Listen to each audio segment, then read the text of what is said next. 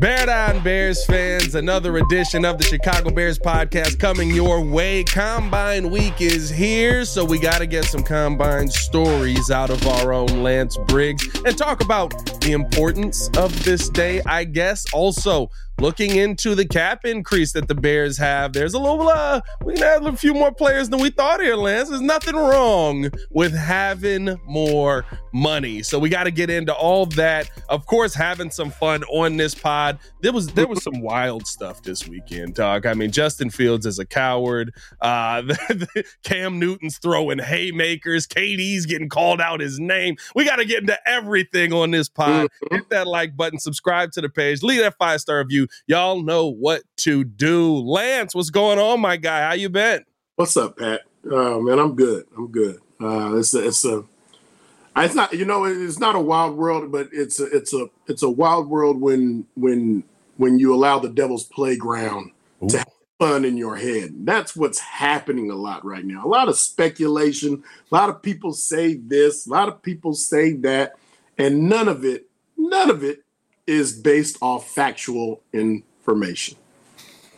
My favorite thing is we live in a world where Justin Fields unfollowing the Bears causes pandemonium, but for some reason, Matt Eberflus growing out a beard makes me feel more confident that the Bears are going to start winning more.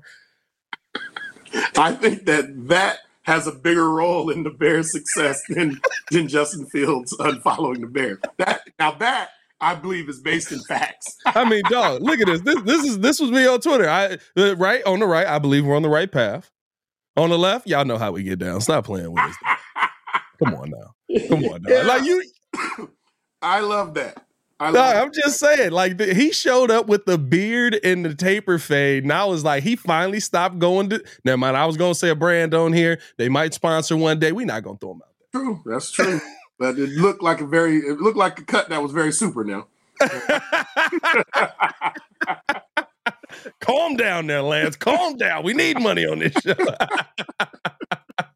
Hey, let's jump into all the. Well, I mean, listen, you missed a week and you brought it up about the Devil's Playhouse. Let's start there. We'll get into the combine talk and all that, but let's start there. What were your thoughts when you saw everything that happened with Justin Fields unfollowing the Bears, Justin Fields unfollowing the NFL? Me and EO were on Friday, and I talked about how that actually does make a difference because people now how the algorithms are set up, people you follow, you get videos from them. That's why I had to unfollow a lot of my dirtbag friends who follow some wild stuff out there, right? It's 9 a.m. I don't need to see that in the morning. But what were your thoughts when you saw the Justin Fields unfollow and the reaction to it? Well, when I saw that he unfollowed, it piqued my interest to see how people were going to respond to this.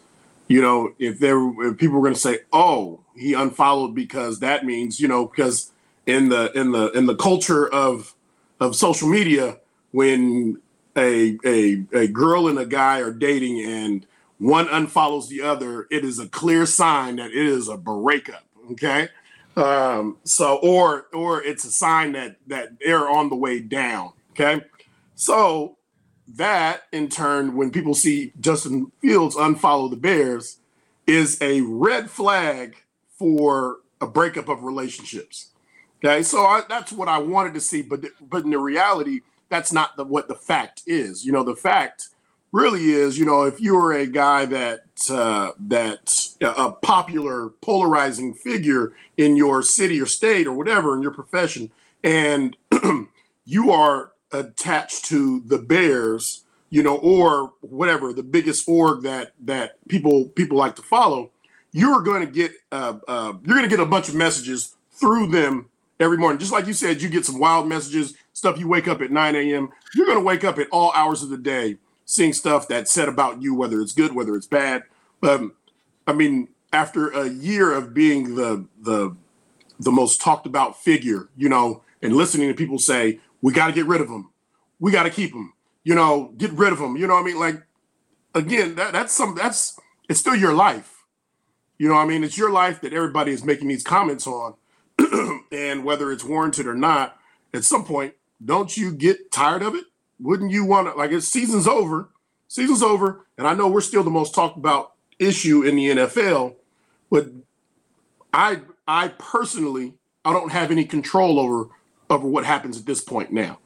What I had control of was during the football season. Now I don't have control of this. Now it's up to the Bears. So me just listening to everybody comment on whether I need to be gone, go this place, or I need to stay, like, is that really my business?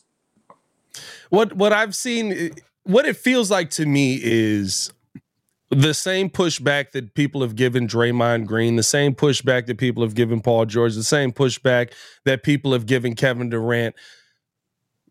The former media doesn't like when new media, which is a lot of times younger players that are on the field. Michael Parsons has a podcast now, right? Justin Fields going on a podcast. They don't like it when the player gets to control what his narrative is. They like the stories. They like being able to spin it. They like being able to talk. They like being able to add a story in and create the, like you said, in the devil's mind, right? Like what you're putting into, right? The spin that I can put on the story. You can't put a spin on the story where Justin Fields just goes, man, I just got tired of seeing it. Right. And now the spin is just like, wait, he said that personally? It's coming straight from his mouth? Well, now we just got to spin something out there. And that's what it kind of turned into. Well, what's the underlying meaning? And I think what's interesting, let me ask you this, as a player, because a lot of times in the NFL, when we hear people talk, the conversation is usually, well, of course, he's not going to say what he really feels. He knows what happens if he does that. And so we can't take his words at face value. How often do you think you gave like the politician speech or the this is for the team rah-rah speech versus, no, this is really how I feel and y'all should just take me at the words I'm saying? I don't know. I'd say majority of the time, I was able to articulate what I wanted to say and be able to satisfy it satisfy my answer in a pseudo kind of political and still get my point across. You know, it wasn't I didn't answer it in a way that everybody answers that same question, you know, hey, why tackles, you know, or why, you know, or or talking about another one of the teammates, you know, in that had glaring issues during that game. I'll bring the attention back to myself and plays that I could have done better and highlight a tackle that I missed in comparison to the guy that they were trying to call out during that interview. So, you know, like I said, and this didn't happen my rookie year. You know, this is something that I learned how to do, you know, as I got older, and everybody doesn't have those skills right out the gates. You know, you have to learn that. And one of the best ways to learn it is in a media market like Chicago, you know, where you're getting cornered, you're left and right, and everybody's asking you all these questions, you know, but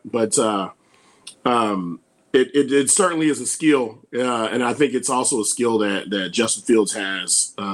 He has a great grip on. His leadership skills kind of ooze from his interviews. You can see that.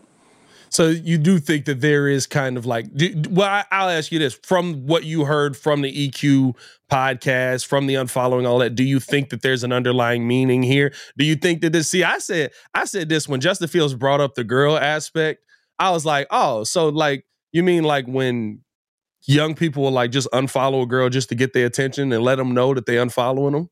Be like, hey, I'm still over here. Y'all ain't looking at me. I'm still over here.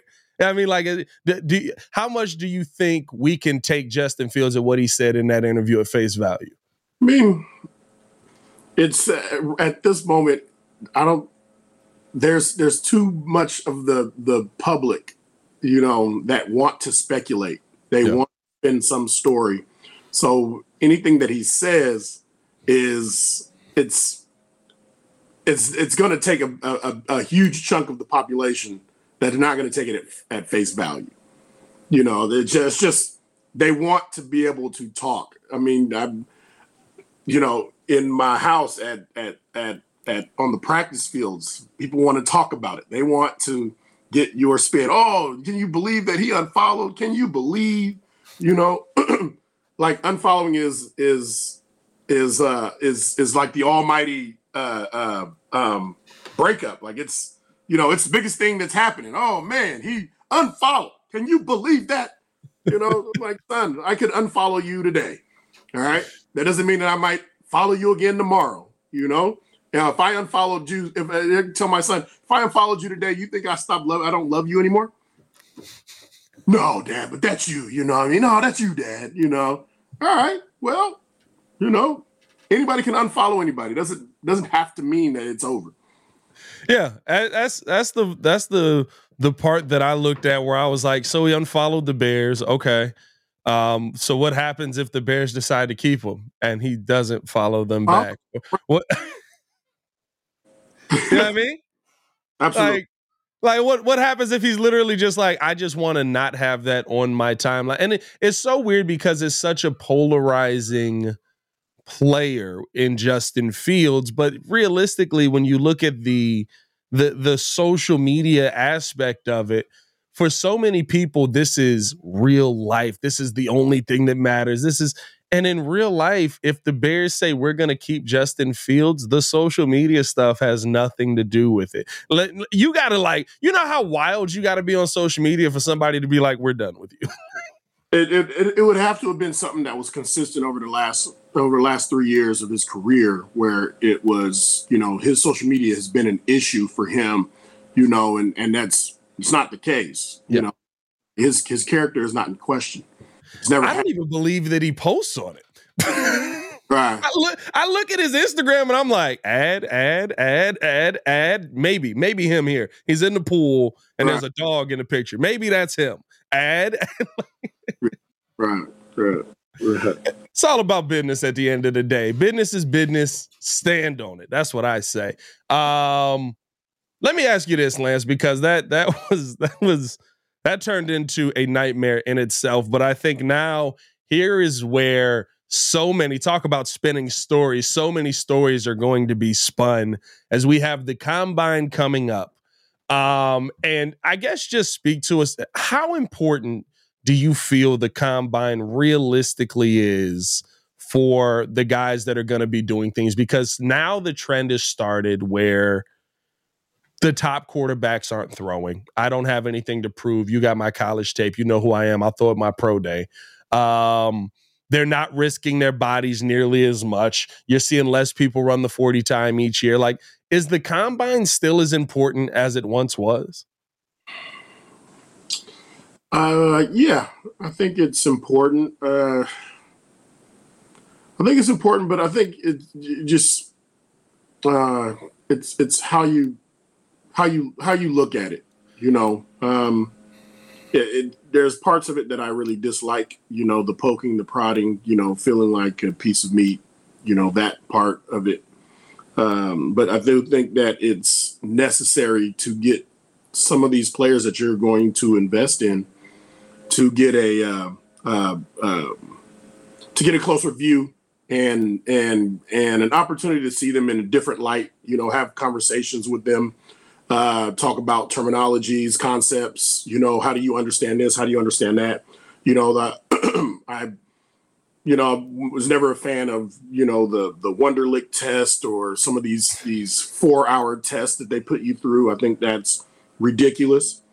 I don't know if they still. I don't know if they still do the 4-hour tests. I know Seattle and New York. Yeah, they do. I think Justin had to take it when he got in, and he was like one of the highest scorers of the test in general. So, yeah, but the getting in front of the coaching staff and even for some of the ones that for me I felt it wasn't a great experience going in with some of these teams. I went in with the Cleveland Browns and I'm trying to think of who they had at the time. He had just come from Miami. The GM there? The coach had just come from Miami, and then he was one of the guys in the middle of like, we're firing a coach every other week. Yep. Yeah.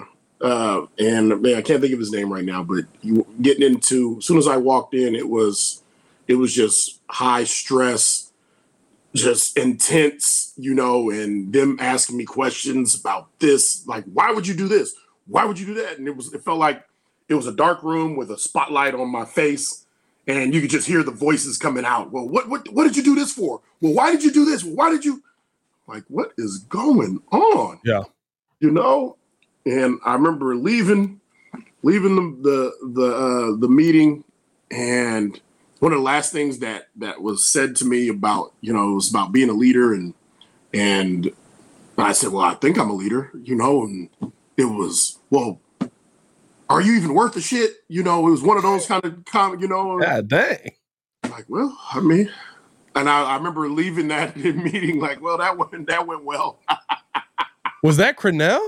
Romeo Crennel? Crennel. Before him, I'm trying to think. Butch Davis. Butch Davis. Butch Davis was going hard on you. That whole, that was their deal, and then the next was Kansas City, and at that time they had Dick Vermeil, and so when I walked in, like I'm ready. Now I'm ready for whatever you have to throw at me. I'm ready. So when I walk in, Dick he said, sit down. He was like, where were you at before? Where'd you come before this? I said, Cleveland. He said, all right, relax.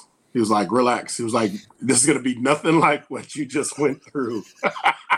So they just knew. They knew what was going on. And of course, when I was with the Bears, and then Nathan Vasher, he's like, man, I went through the Cleveland deal too. They attacked me too. And I was like, okay, that's just their thing. That's the way they were doing it at that time. That's so crazy. That's why Butch was only, what was he there, 2 years? Wasn't it long? Short. It was pretty short. But listen, to each their own. That's how they, some of them, they get a kick out of that stuff, but whatever. But it's a way to get up and close and personal and talk with somebody.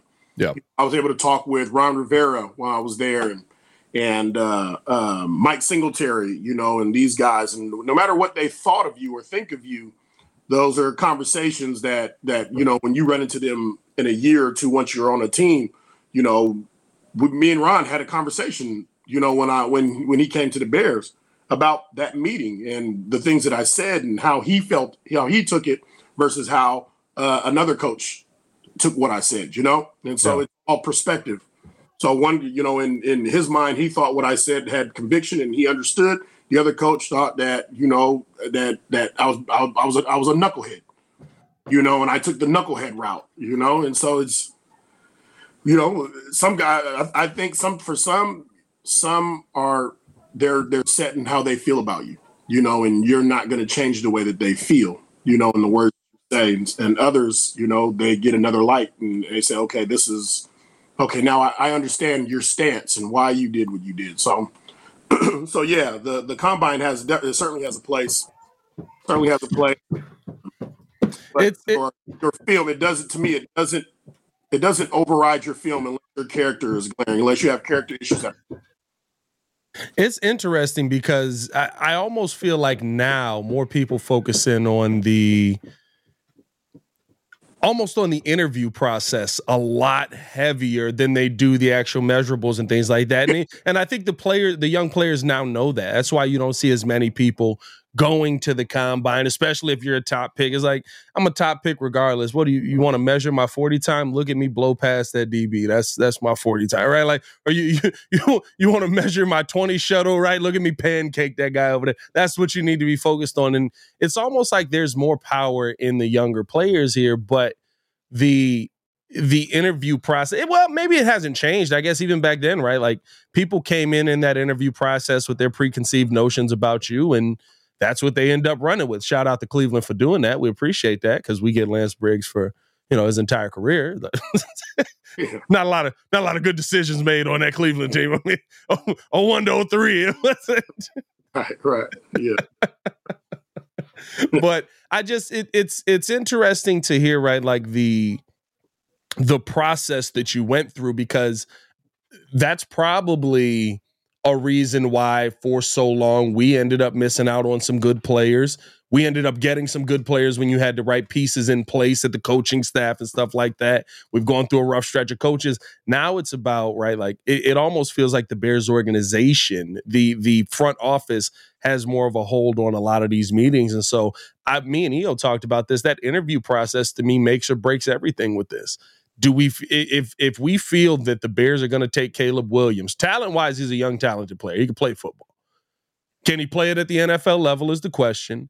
And what kind of teammate, what kind of leader is he going to be? I think the interview process in this is more important than any numbers Caleb will go out there and put up.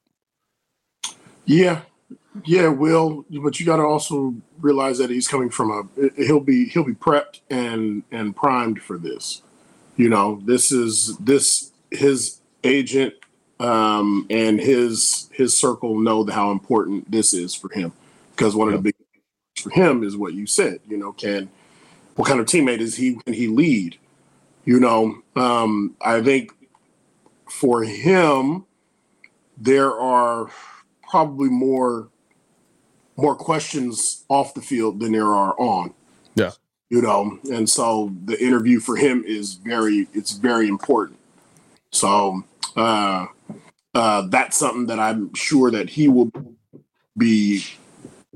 get top-notch preparation prior to him sitting in front of any coach, team, or anybody combine.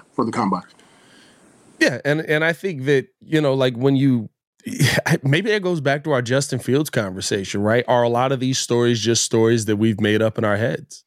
Are a lot of these stories just stories that are being spun, the narrative that's being creative? Because let's be real, the biggest knock on Caleb Williams this season, minus the fumbles, a lot of fumbles, guys. There's a lot of fumbles with Caleb Williams this year. But minus the fumbles, the biggest knock is him crying in his mom's arms.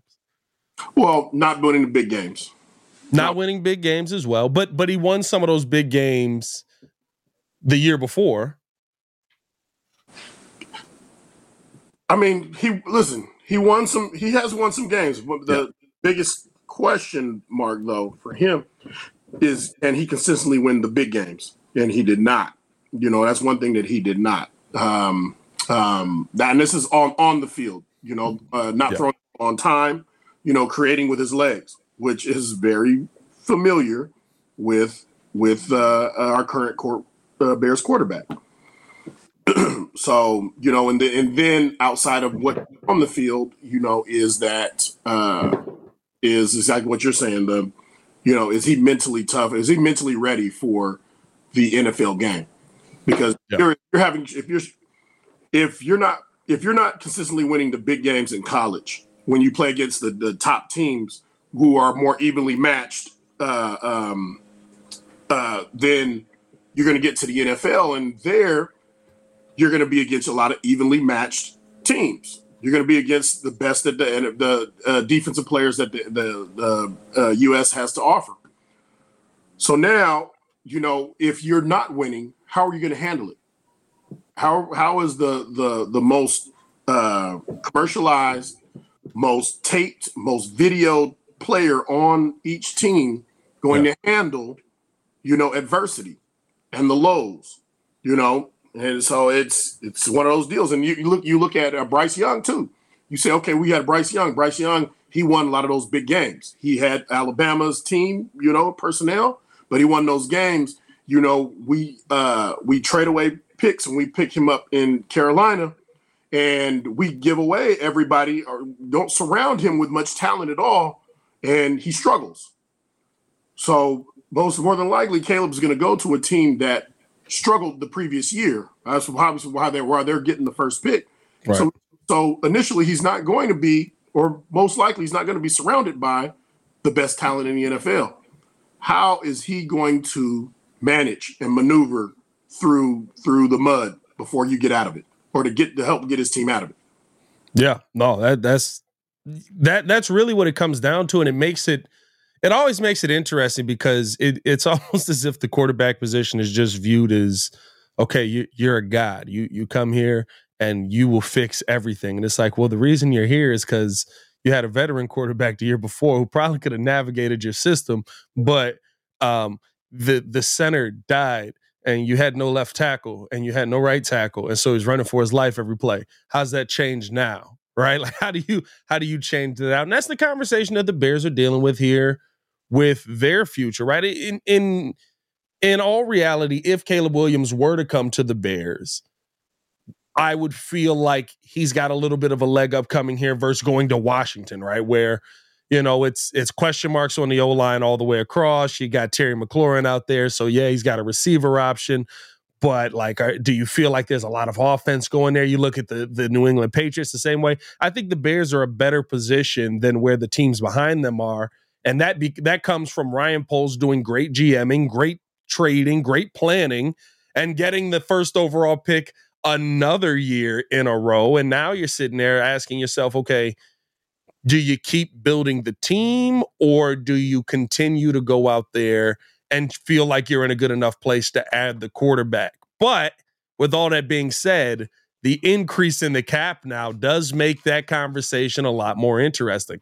Bears get a $30 million increase in the cap, with the cap rising $30 million. They now sit at about $82 million in the offseason. More money, Lance. More money.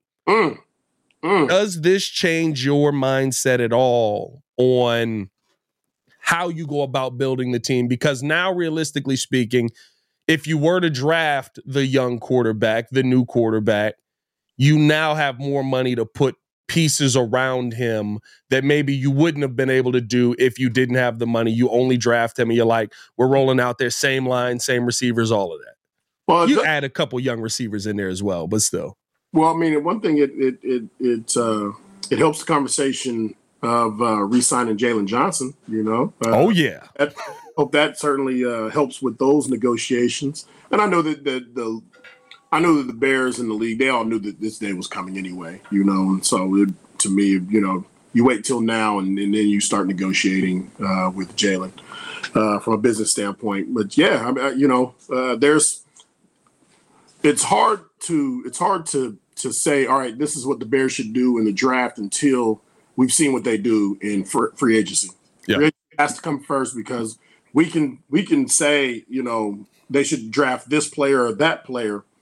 Then we see free agency and it's like, oh, well, they filled that need. Well, then, okay, that changes the board. So the reality is, let's find out what happens in free agency and what the Bears do in free agency. And then that will dictate how we shape what they should probably do or what we think they'll do in the draft.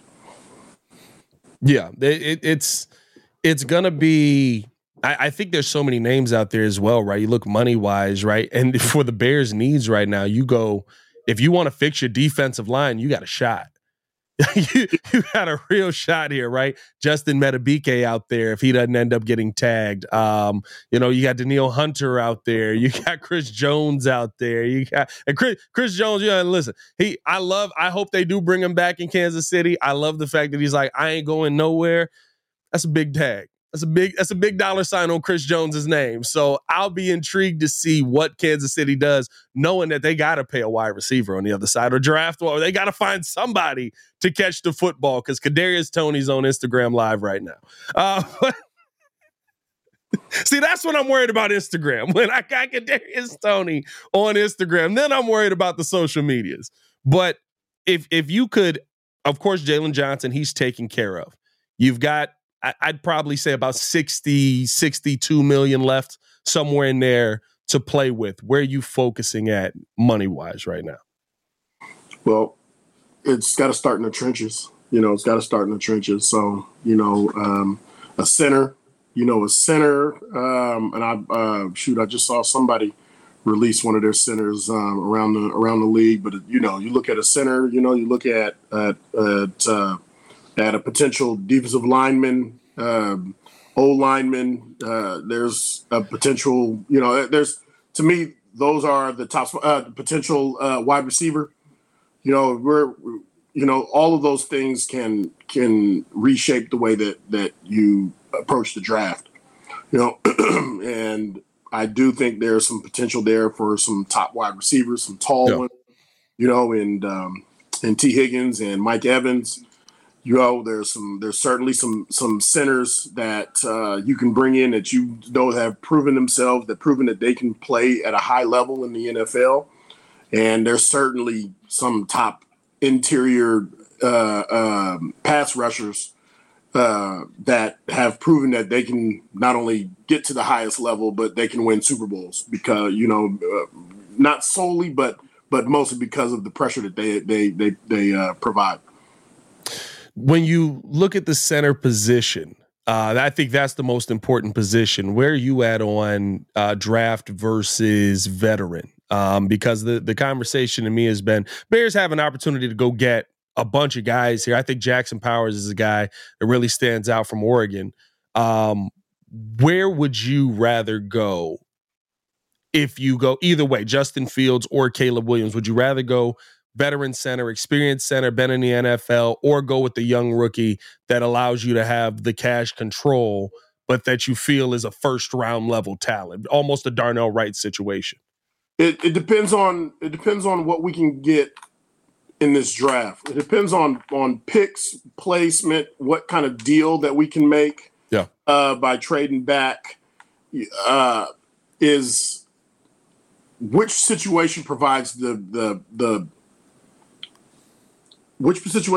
most positive situation for us. So if I were to go, if there were a top 5 center available in free agency, I can get him for whatever, he'll take 15 mil off of this year's cap base, this year's cap. And then I can go into the draft and I can focus on these other positions, or I can get a receiver and I can get a center. Right. Now that changes. I don't have to worry about, getting Marvin Harrison Jr. or anything like that. I can focus on getting, a top tackle. I can trade back and get more picks, get into the second round. It's if I don't get the draft or the trade that I want in the draft, then maybe I do need to get the center, but I have to get the center in the second or third round. Right. There's a lot of dynamics here, and I'm sure that it's like trying to break down like a federal crime, and you have your thumb, the string connected to this one, and they're connected here, and different colored ones, and they're like, well, this could happen. It's a fun, but it's also kind of a crazy time where you're trying to think about every possible situation and how can we best put ourselves in a position to win. So I don't want to say it's a problem that I wouldn't want to have. I think that's the fun part of what you're doing. I mean, yes, your job is on the line, but at the same time, if you do your job well, or shoot, if you do your job half decently, you'll be okay. A good GM in the NFL is hitting at a 52% rate on draft picks and signings. It's like, hey, if you do just a little bit better than good, you're great. Right. I mean, I'm always going to say, if I were the GM and I have my scouts and they're telling me about this player and why this player is so good, I'm going to the first thing I'm going to say is, what do they look like on tape? Like, who is this guy on tape? Yeah. I don't tell me he's 6'4", he's this, he's that, he benches this. No, tell me about his tape. That's what I want you to tell me about first. All right, tell me about his tape. Let's watch a few games together. And then we can say, okay, I see what you were saying. Or I don't know about this guy. I don't know about this guy. He doesn't look consistent at all. And now the other questions arise. Okay, so how productive was he last year? And then when did he get his first start? And let me see what he happened from his first start to now. This is real stuff. I mean, oh man, but he ran a 40 in this time and he did this. No. I want to see how he developed from his first snap to his last snap. All right. I want to see if he's improved in his play, not his highlights. Everybody's got great highlights. I want to see how this guy plays football. Yeah, and that's what I think is interesting on both aspects is in the NFL, right? Like in correct me if I'm wrong, but like if you've got a premier center on the market, it probably means he's not a premier center, because usually good centers don't end up getting let go by their teams. Very great point. Like I would say right now, if you were going to go veteran center, you could go Evan Brown. Evan Brown's solid guy, played in the Shane Waldron system out in Seattle. That's the guy I've kind of been eyeballing because I think that he's an affordable guy, a journeyman guy that can come in, give you a spot start while you got a young guy developing. But if you want to go there too, you have an inside voice in Waldron that could vouch for him. Yes, and I think that the part that you've got that side of it where, okay, solid guy, good guy, not great, but can get the job done. And then you have a guy like Connor Williams, who is available in free agency now, if he's going to get a deal done, who comes from Miami, who was having a phenomenal season, but he tore his ACL. And that's usually the two options where you see guys end up hitting the market, where you got to take the chance on, okay, what's the stability? How's the knee? How's the future? How long is he going to be able to play on this? He's in a car crash every play. Or we got the guy that's kind of okay, but like we know we're going to have to replace him eventually. That's where I look at the draft and maybe going with a young center as the better option, just because, you know, at least if you do your scouting right, you do all the process where you say from freshman to senior year, how did he improve? You at least feel confident in the fact that, okay, we got our guy. We got the guy that we feel can make these plays, not the guy that like he went down to injury and so he was available, or he's a journeyman guy, he's a veteran guy. Okay, I can see that. Now you have to also know that listen, our draft picks aren't unlimited. Yeah. Oh, and the year previous and this year, I think there was a focus, especially early on offensive players. You know, they picked up defense a little bit later on. But if we're trying to build now, are we going to be able to build and within the first 3 rounds of this draft? Are we going to be able to build with pieces that we can put, let's say, our elite type players on defense? If we can fill that need on defense, or are we going to fill that need with the center? If we can get a center that can service us, and we can put elite pieces around us, and see how this center works out for us this year, and then the following year, you know, hey, if it doesn't work out, then we can get an elite type center. You know, there's got to be some sort of give and take, and figure out, okay, if we don't get that center in the second round, but we can get the 3 technique we're looking for, let's take the 3 technique and, you know, I mean, we get this that center in free agency. So your draft plan is more best player available than drafting for need at that point then, because I think it's both. I think best player available, where the Bears are right now at 9, and we don't know what they're going to do on the day. I think best player available would be somebody on the defensive end. You might get a Dallas Turner that falls at 4, a Jared Verse, right, where you can address that edge rush position without having to pay $20 million, or Roma Dunze might be there, right? But there's players on both sides. Mm-hmm. I don't think that player is the center, right? I don't think that guy is Jackson Powers at 9. Correct. It's not. So in that scenario, right? But it is something where, do I think Jackson Powers will have a 10-year career or more where he's a very above average center in the NFL, a very good center in the NFL, and that's something that the Bears do need for stability on their line? Could I then move back maybe? Like, there's some people that say you shouldn't take a center in the first round ever. Like, that's a position you don't take first round. And I'm like, but if it answers your question, do you take him there knowing that? Mm-hmm. Yeah.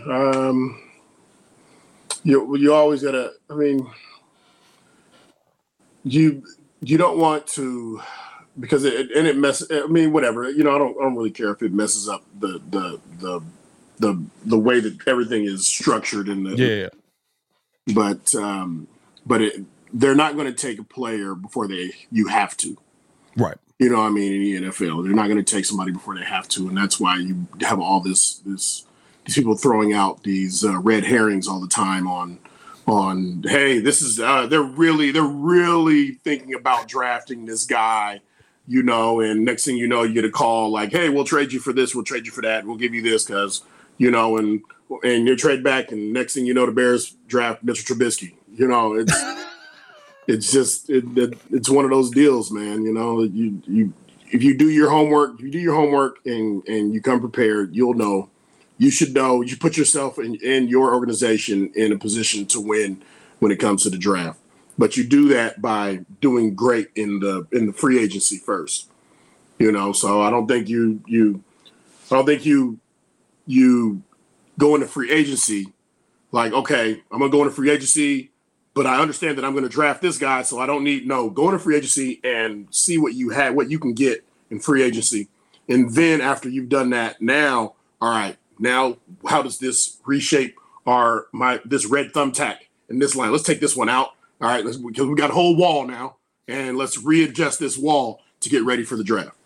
We got to get the digital walls. Like, we need the red thumbtack. Like, you're not wrong. I feel like people are still using that method out there in the world. But how have we not come up with the Tony Stark wall where it's just like, yep, here.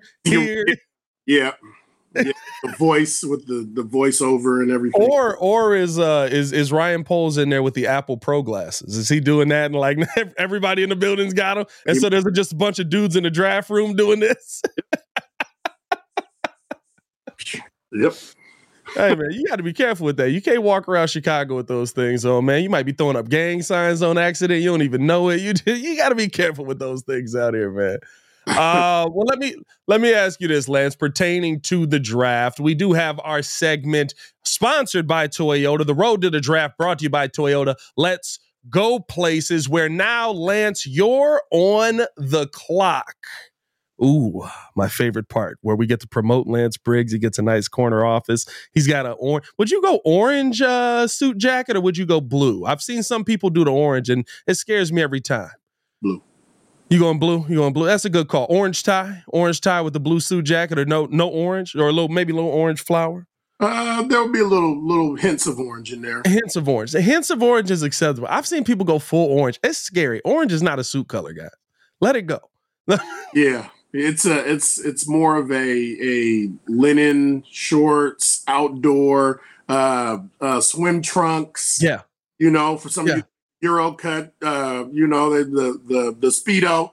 Yeah, I was gonna say, to some of our people who are a little more fit, they like the Speedo. They like the Euro cut. Why do they always go bright Speedo? That is a valid question. It's like you're trying to bring our attention to the Speedo, and I don't like that either. Listen, there are plenty of things that we've adopted that are Euro style. The Speedo goes too far. You're not a Speedo guy, Lance. No. Speedo goes too far. All right. Were you ever? Have you tried a Speedo? Speedo, I think of Beat the Parents. And all that gum, he's just chewing like. That's my only option.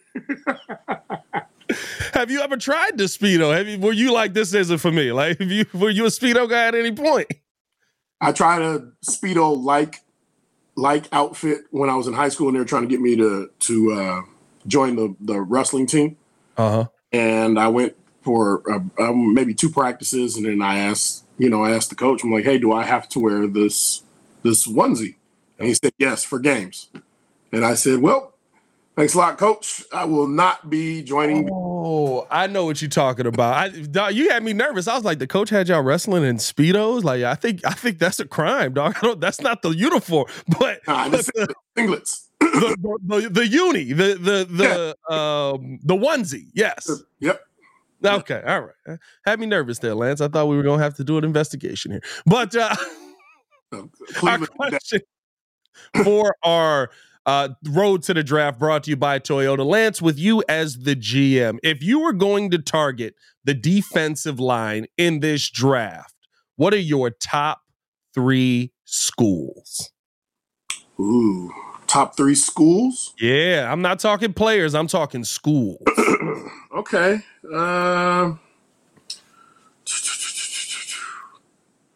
Well, I mean, shoot, you got to start at the top. Teams that went to the national championship, so you got to throw Michigan in there. Michigan, some dogs. In there. You got to have an SEC team. You know, if you're talking interior defensive tackles, I'm looking at a 3 technique. You know, you've got Georgia, you got your Alabamas, Ole Miss. You know, who's number one out of those 3 right now? Who you looking at? Number one, Georgia, Alabama, Ole Miss. Who's the top dog in that? Ooh, There's some dogs out of all of them. I know this one. You want to say Georgia, but I don't think that their 3 technique is one of the top 5 right now. But you can't. You always got to rock with Georgia. You know, Georgia's going to put defensive players out there. And if you don't hit this year, you'll definitely hit the following year. You're going to hit one of those two years. So Georgia's got to be in that conversation. So you got Michigan, you got Georgia. Mm-hmm. Whew. This year, you can say, Florida State or Miami. Ooh. Florida State or Miami. I honestly think that Miami has a 3 technique that's in that top 5 category. Ooh. Florida State has a defensive end, Jared Verse, you know, that's in that top 5 category. So, you know, all of these guys, Alabama's got Dallas Turner, you know, so there's plenty of guys there, and it just really depends on what you can get and what your draft will allow you to have. So if you can get one of those guys, hopefully, you know, later in the first round or that 9 pick, and then get the offensive tackle and be able to get both of those guys, that makes us very strong in the interior. We're strong in the interior. We're going to be dominant from our skill. Yeah. Hey, listen, it makes it a lot easier when you got time to throw to the guys that are running deep down the field. So you got Michigan, you got Georgia. Who'd you end up? Florida State? You rocking Florida State on that, or you going Miami? I'm gonna say that's tough. It's tough because I know there's a 3 technique right there in Miami, but Florida State, you know, over the last however many years have put out really dominant defensive guys. So, you know, on the strength of that, I'm gonna go with Florida State. Yeah. Go with Florida State, but those are probably the 3 teams right now off the top of my head, you know, without that I'm gonna put out there. Absolute dogs at all of those schools. It is some monsters out there. That's been your road to the draft, brought to you by Toyota. Let's go places. Who's been your favorite college player since you've stopped playing to watch? Oh man. Like one of those dogs where you were like, hey, listen, it's about to be a problem when he gets to the next level. And you saw it the second he was on the field. Okay. This is a good question. This is a good one. I'm going to go with Noah Fafita and Titoria McMillan. I'm going to say T-Mac. Say T-Mac. I know I didn't say his name right. What was it about that game that stood out to you? You know, it's you know, just watching Fafita's his ice in his veins as a quarterback at the University of Arizona. Him and T-Mac played with each other in high school, you know, at Servite. Matter of fact, the top interior D lineman for Michigan, you know, number 55, the youngster, they all played together in high school. Okay. You know, it's a heck of a connection there, you know, and you can see why their squad in high school was so successful. You know, state championships. Yeah. You know, I mean, these guys were competing. These guys and watching them play, you know, they always find ways. Guys got, you know, T-Mac's got sticky hands. He's 6'4", he's a tall receiver, can move. He's great after the catch. And Fafita he's just cool as Joe Montana in the pocket, you know. And so for us Wildcats, you know, it's been a while since we've had a 10-win season, you know. So when you have players that lead you to 10-win seasons, that you take notice, and hopefully we continue to trend in that direction. But with leaders like them heading Arizona, I like our chances. Hey, you got some dogs out there, man. They're getting a little sneaky out there now. I'm not gonna lie. I was watching Colorado a lot this season, so I got to see all as well. It was, It was a big win. That was a big win for us. We needed that one. We needed that. It was part of our 10. that was. Whoo! Hey, Dion, you got your work cut out for you, dog. I ain't gonna lie. I think Shadur's a dog, but he got your work cut out for you. Listen, that was the pack this past season was by far one of the toughest and more competitive conferences this past season, and it was fun. It was a lot of fun to watch. And obviously a lot with you see the coaching movements that have happened since Saban left, and you have movement within the pack. It's fun, man. It's fun. It's entertaining. I'm just hope that wherever all the colleges go in this upcoming year, they make a lot of noise in all of their conferences. Man, football is going to be so different this year, dog. We got so many people who have been staples not in it anymore. No more Pete Carroll. No more Bill Belichick. Nick Saban retired. We just lost Peter King today. Like, we lost him. He's a writer. He's still alive. That sounded crazy. He's still alive, guys.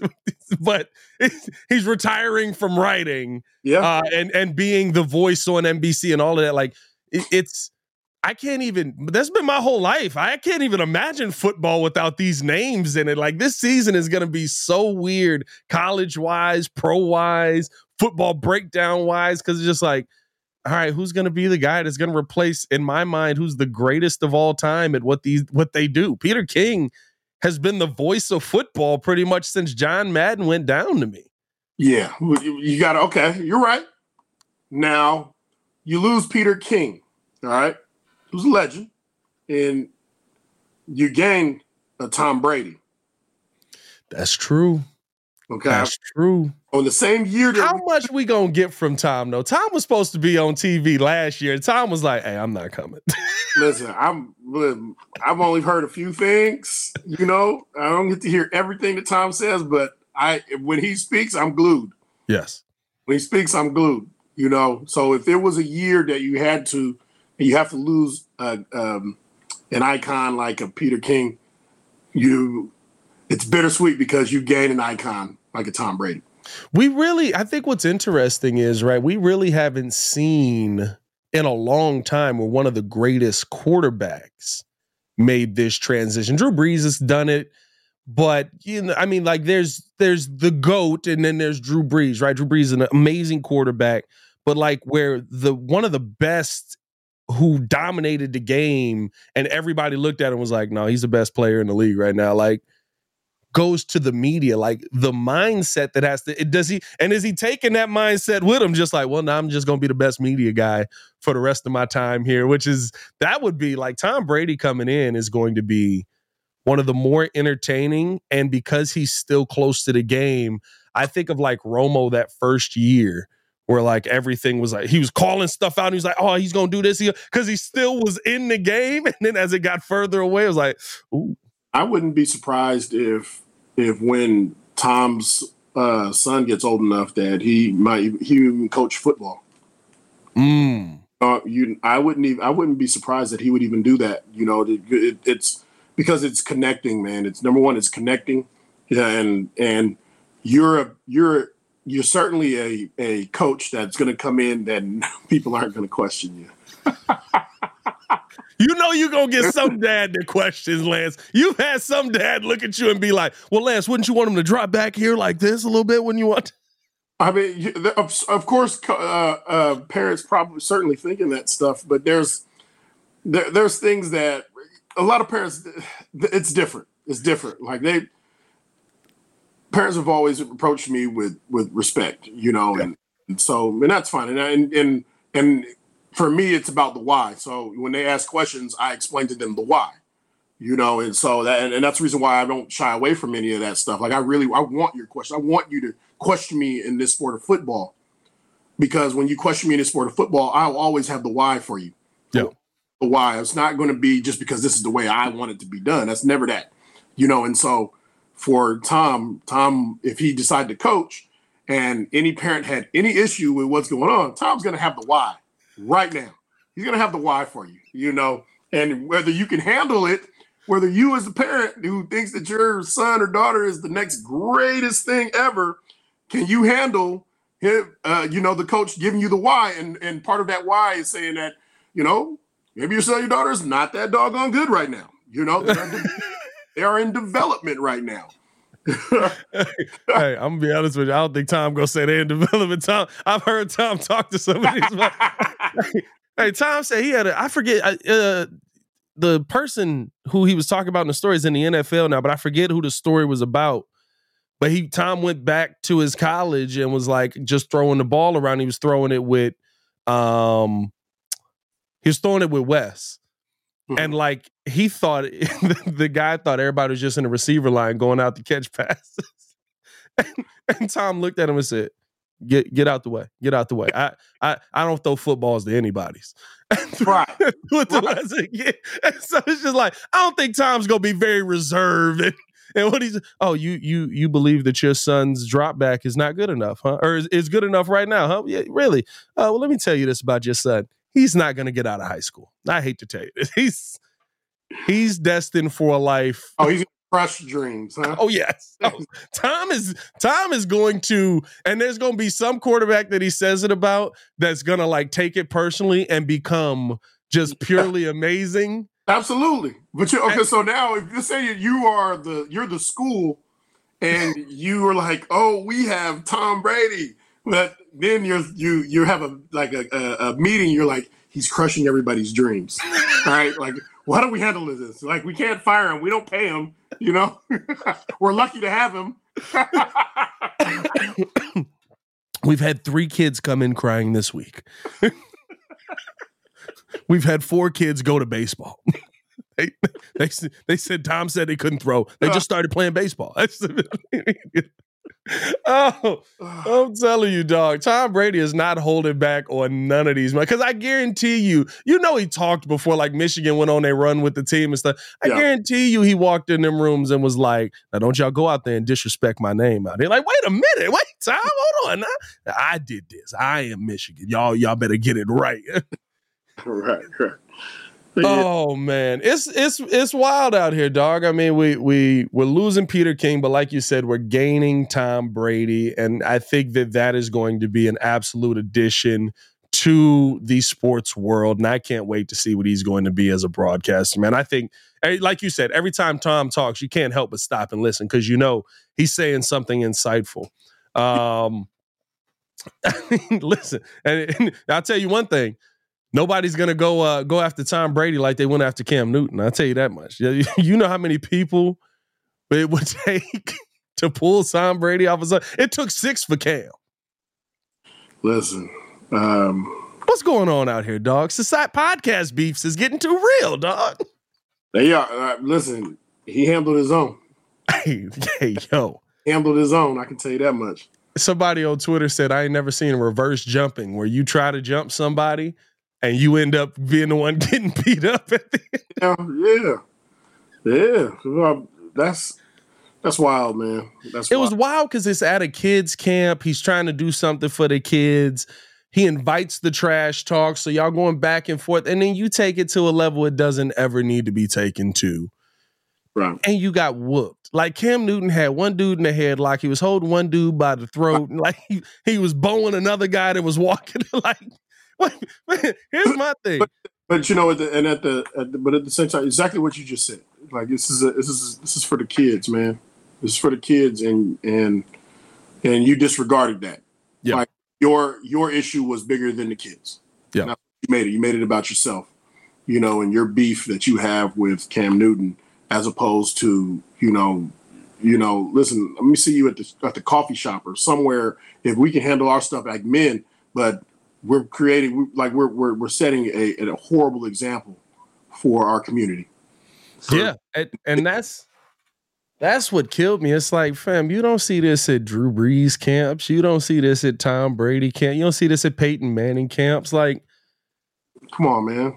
Cam is giving something to our community. He's giving a spotlight to our kid. This is something that Justin Fields took part in. You have to think about that. Like, this is something where he was not on the map.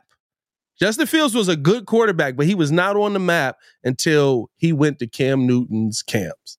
Right. That's the kind of platform Cam is bringing Yeah. to y'all cities. And because Cam gives y'all the trash talk energy that y'all give him, now we swinging. Come on, guys. Yeah. And you got whooped. Don't lose the fight. It's true. Don't do all that just to be on video losing the fight to one man. Them boys, they were trying. They looked like the pygmy tribe against the Rock that was around on that movie. Blue, hitting them, swinging around them. It's blue. He was like, all right. Here's my thing. You watched Cam Newton take Auburn to a national championship with basically like one offensive lineman that ended up making the NFL. You watched him go to a Super Bowl, pretty much putting that team on his back with Ted Ginn as his best receiver. And you thought 3 people were going to stop him? Yeah. Well, they shouldn't have thought that. Hey, they probably thinking it now. They probably like, why did we think that? What happened with that? Oh man, it's a while. I think society's gotten too comfortable with the keyboard ways, and then they have to prove whatever they was talking about when you get in person. Because I think about even the KD situation where over the weekend somebody calls him outside his name, KD confronts him, and now all of a sudden it's, oh man, we didn't mean nothing by that. We didn't mean, like, what do you? And there's a section of people that literally live in the, well, he gets paid millions of dollars. He should be bigger than that. Yeah. That don't mean nothing. That's a grown man. You calling him outside his name, like. Very, very true. I don't know. True, my friend. I don't know. But hey, another edition of the Chicago Bears podcast in the tank for you guys. Appreciate you guys for tuning in and showing love. Just know if you see us in public, don't try it. Appreciate you guys for showing. Please don't, man. Listen, this is a different chapter of my life, man. hey, but it's nothing to reread the book. You know what I mean? It's nothing to read. Listen, I want y'all to listen. I'm about peace and prosperity, baby. Peace and prosperity. But that right hook is always cocked and loaded now. For Lance Briggs, the heavyweight champ, I'm your boy Matt the Designer, back at it again. Hit that like button, subscribe to the page, leave that 5-star review. Y'all know what to do. Y'all stay safe out there, Chicago Bear down. Peace.